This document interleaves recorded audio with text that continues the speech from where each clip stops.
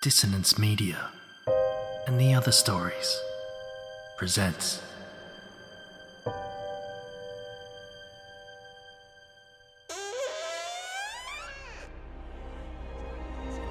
Step into the abyss of After the Gloaming, a gothic fiction podcast that delves into the depths of human emotion. Unyielding love, revenge, internal struggles, and restless souls await you in 9 haunting episodes, where dread, fear, and rare glimpses of eerie happiness linger. Dare to listen on your favourite podcatcher? After the Gloaming beckons. Search now, but beware. Innocence will be left behind.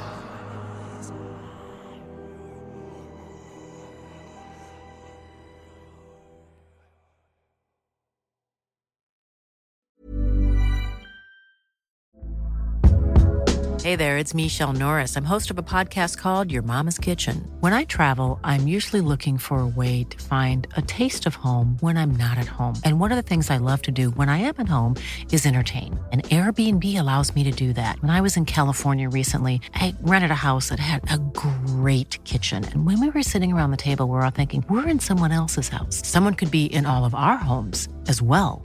If you have a home, but you're not always at home, you have an Airbnb. Your home might be worth more than you think. Find out how much at airbnb.com/host. Here's a cool fact. A crocodile can't stick out its tongue.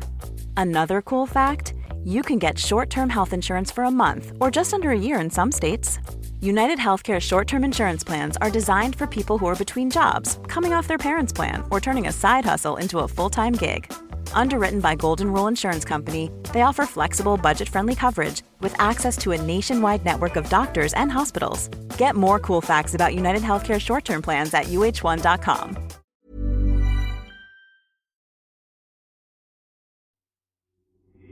These aren't the stories your mother told you. No, these are the other stories.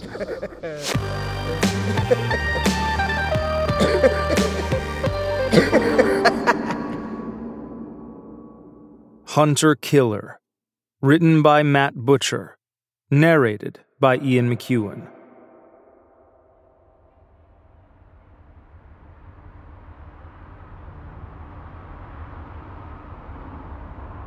Looking through eyes that are not my own, I scan for something, anything, that will betray the enemy's location. Heat sensors show nothing, save for chimney smoke or the occasional stray cat, and audio seems to show nothing beyond acceptable background noise. This wasn't right. Our intelligence was good. Our intelligence was always good. Negative on target control. Engaging the noise dampeners and active camouflage, I slowly edge down the alleyway towards the open street and extend an optical sensor around the corner. Unsurprisingly, given the unsociable night hour, I find the main street pitch dark and deserted. Caution, however, is never excessive, as we are operating in the heart of insurgency-occupied territory, and I'm piloting several $1 million worth of tech. Hunching down on all fours to minimize my form, I slink out into the open street like a mechanized panther. My sensors still give me nothing. Someone has to be here. Drone surveillance had tracked down a dozen or so heat signatures to a nearby hidden compound until yesterday. This was the day before they were due to be wiped from existence by a remotely piloted gunship above, but poof, they all simultaneously disappeared. This concerned my commanding officers, as their intelligence had no mention of any other rogue elements in the area, and the existence of such could bring unbalance to any future missions. Remember what I said about caution? Control had it by the bushel. This is where I come in. I'm an HK pilot, a hunter-killer. We specialize in on-the-ground wet work and recon to provide the level of precision and delicacy required when something cleaner is needed than those Navy flyboys nuking the target from orbit. Headhunted in school by military aptitude tests, we were drafted into the various RAMs, remote access military services, where we were implanted with a techno-neural interface that grew and developed as we did. Young minds have not fully formed, and whilst far more accepting of foreign technology, were equally receptive to new ideologies and philosophies. A child without a full view of the world is incredibly impressionable, especially when sheltered in military schools that preach nothing but the dogma of war. I, the real flesh-and-bone me, is back at the nearest Air Force outpost some 7 clicks away. I'm floating in a tank of bitter-tasting, breathable liquid with a swarm of nanobots swimming around in it.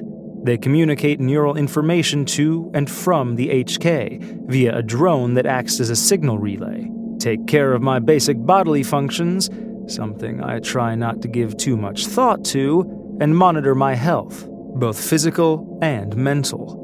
Piloting a machine that you experience such a visceral connection with can create intense mental instability, if one were to lose a sense of what was real.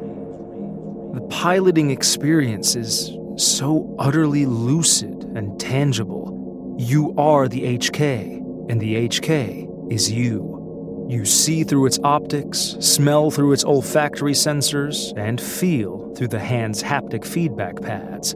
These aren't placed anywhere else, but trust me, getting shot in a body that isn't your own still hurts like a bitch. Pain is just an electrical signal your body sends your brain to inform it that it is damaged. When you're in an HK, it's difficult to stop your mind from interpreting these damage reports in a similar way. You can work on distancing yourself from them, but it lowers your synchronizing capabilities. I find it's easier to not get shot than to be sluggish out in the field.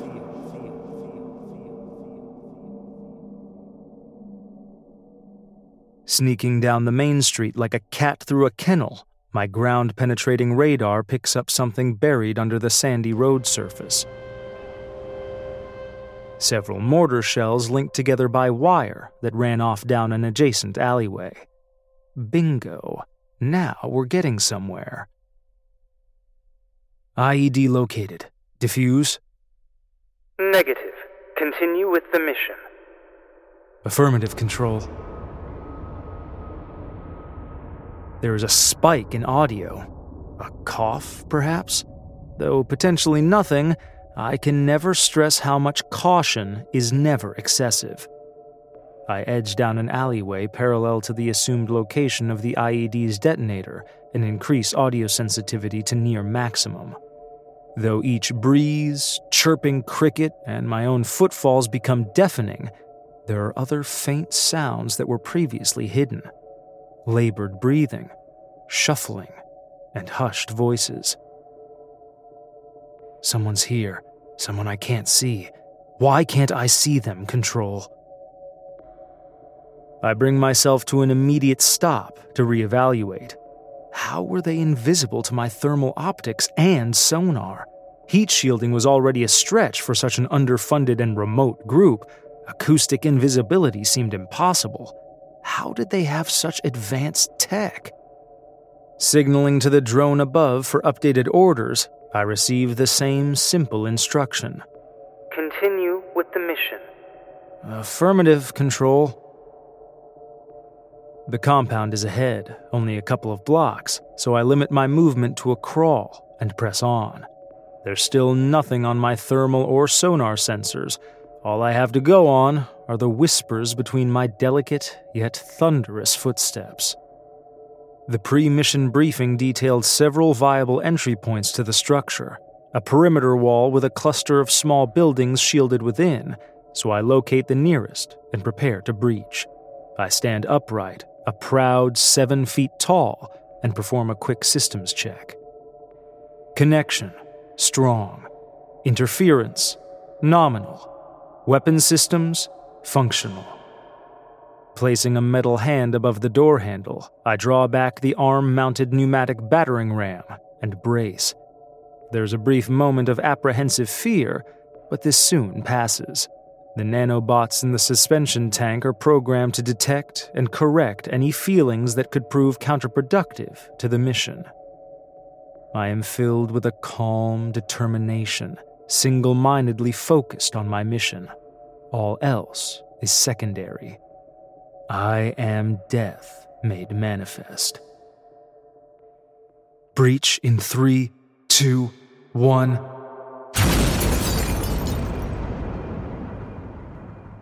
Releasing the pneumatic ram, the door splinters and shoots inwards. I follow it with a barrage of smoke grenades and flares from my torso-mounted launchers and climb through the doorway into the bright, smoky fray. Finally, my targets are visible as shadows in the red smoke, crimson specters in the flare's blinding light. Reaching out towards the nearest figure, I close my vice-like hands on their torso and leg to pull them apart with a twist. At last, I get a heat reading as hot blood splashes against the wall. I feel a painful buzz in my side. Someone is shooting me.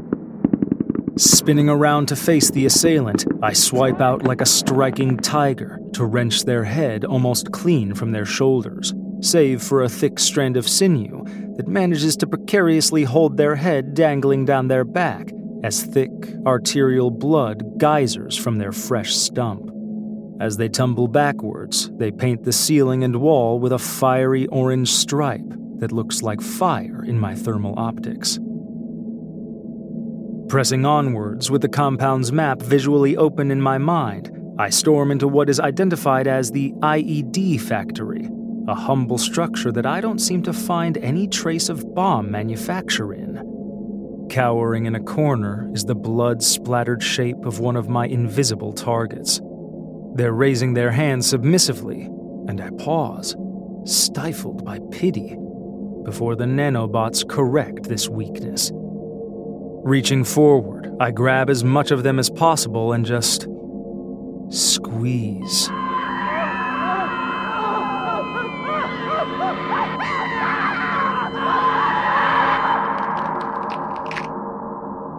They scream at first, but this soon descends into gurgling as bones snap and muscles tear in my monstrously powerful grasp. The haptic feedback in the hands allows me to feel every goddamn thing. There's a brief moment of resistance before the soft stomach flesh tears and voids the organs into a hot pile on the floor.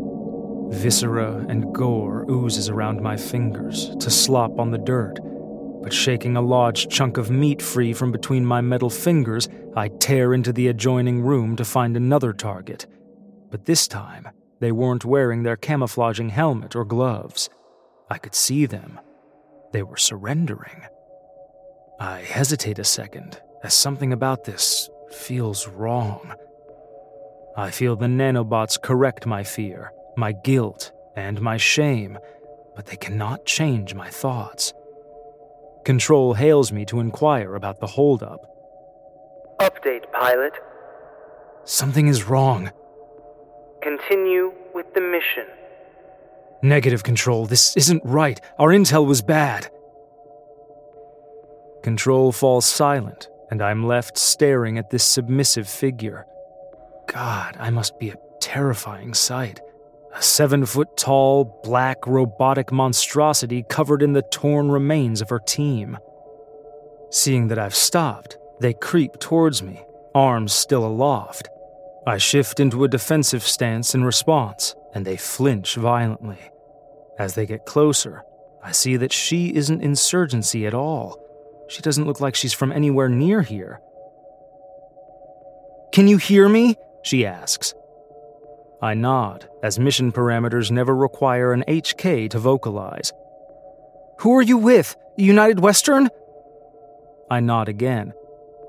"What is the purpose of this? We are allies!" Before I can think how to respond, I sense something new. A feeling emanating from my torso that I haven't felt before. Not an injury, but something very wrong. System report. Connection, strong. Interference, nominal. Weapons systems, self-destruct engaged. No! Disable self-destruct! Disable! I feel my legs buckle under me, and I fall to the floor with enough force to shake the structure. Reaching to the woman, I grab her arm with enough accidental force to feel it snap in my grasp and launch her towards the door. Thankfully, she gets the message and flees. My arms seize in the throwing position as all motor function is halted. Eject! My command seems to fall on deaf ears. I've been shut off from control and from my HK. Thankfully, I'm still filled with enough artificial calm to be emotionally unfazed at the prospect of still being linked at the point of detonation. My mind is unlikely to survive such a trauma intact. Not that anything like this has occurred in...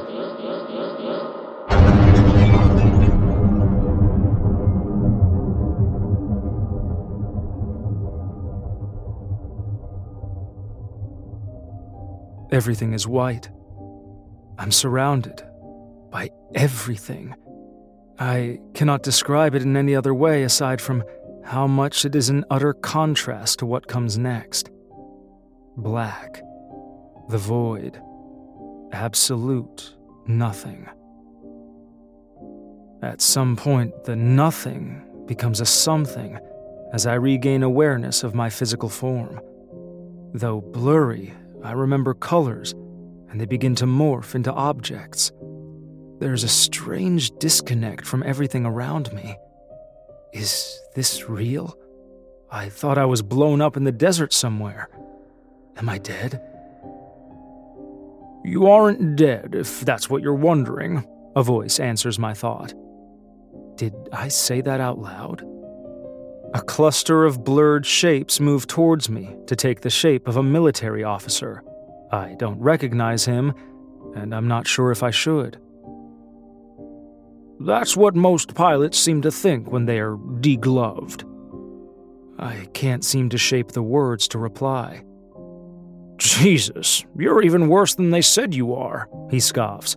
I'll keep your debriefing short so you can get back to... recovering. You were involved in a Black Ops mission that you are never to speak of nor acknowledge. Though largely unplanned and opportunistic in nature, the covert intelligence operation I represent seeks to take advantage of situations that further and maintain the war effort. We were aware you were targeting friendlies, but deemed it necessary in the larger picture. We need to maintain support for the good work we're doing over there.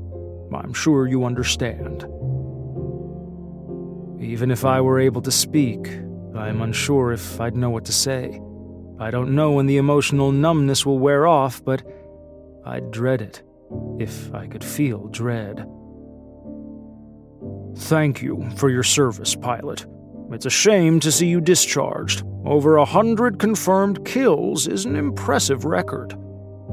He abruptly brings his hand to his forehead in a salute before dropping it down to his side, spinning on his heels and leaving. You should be grateful, he said over his shoulder as he walked away. There aren't many other professions that you could retire from at 16.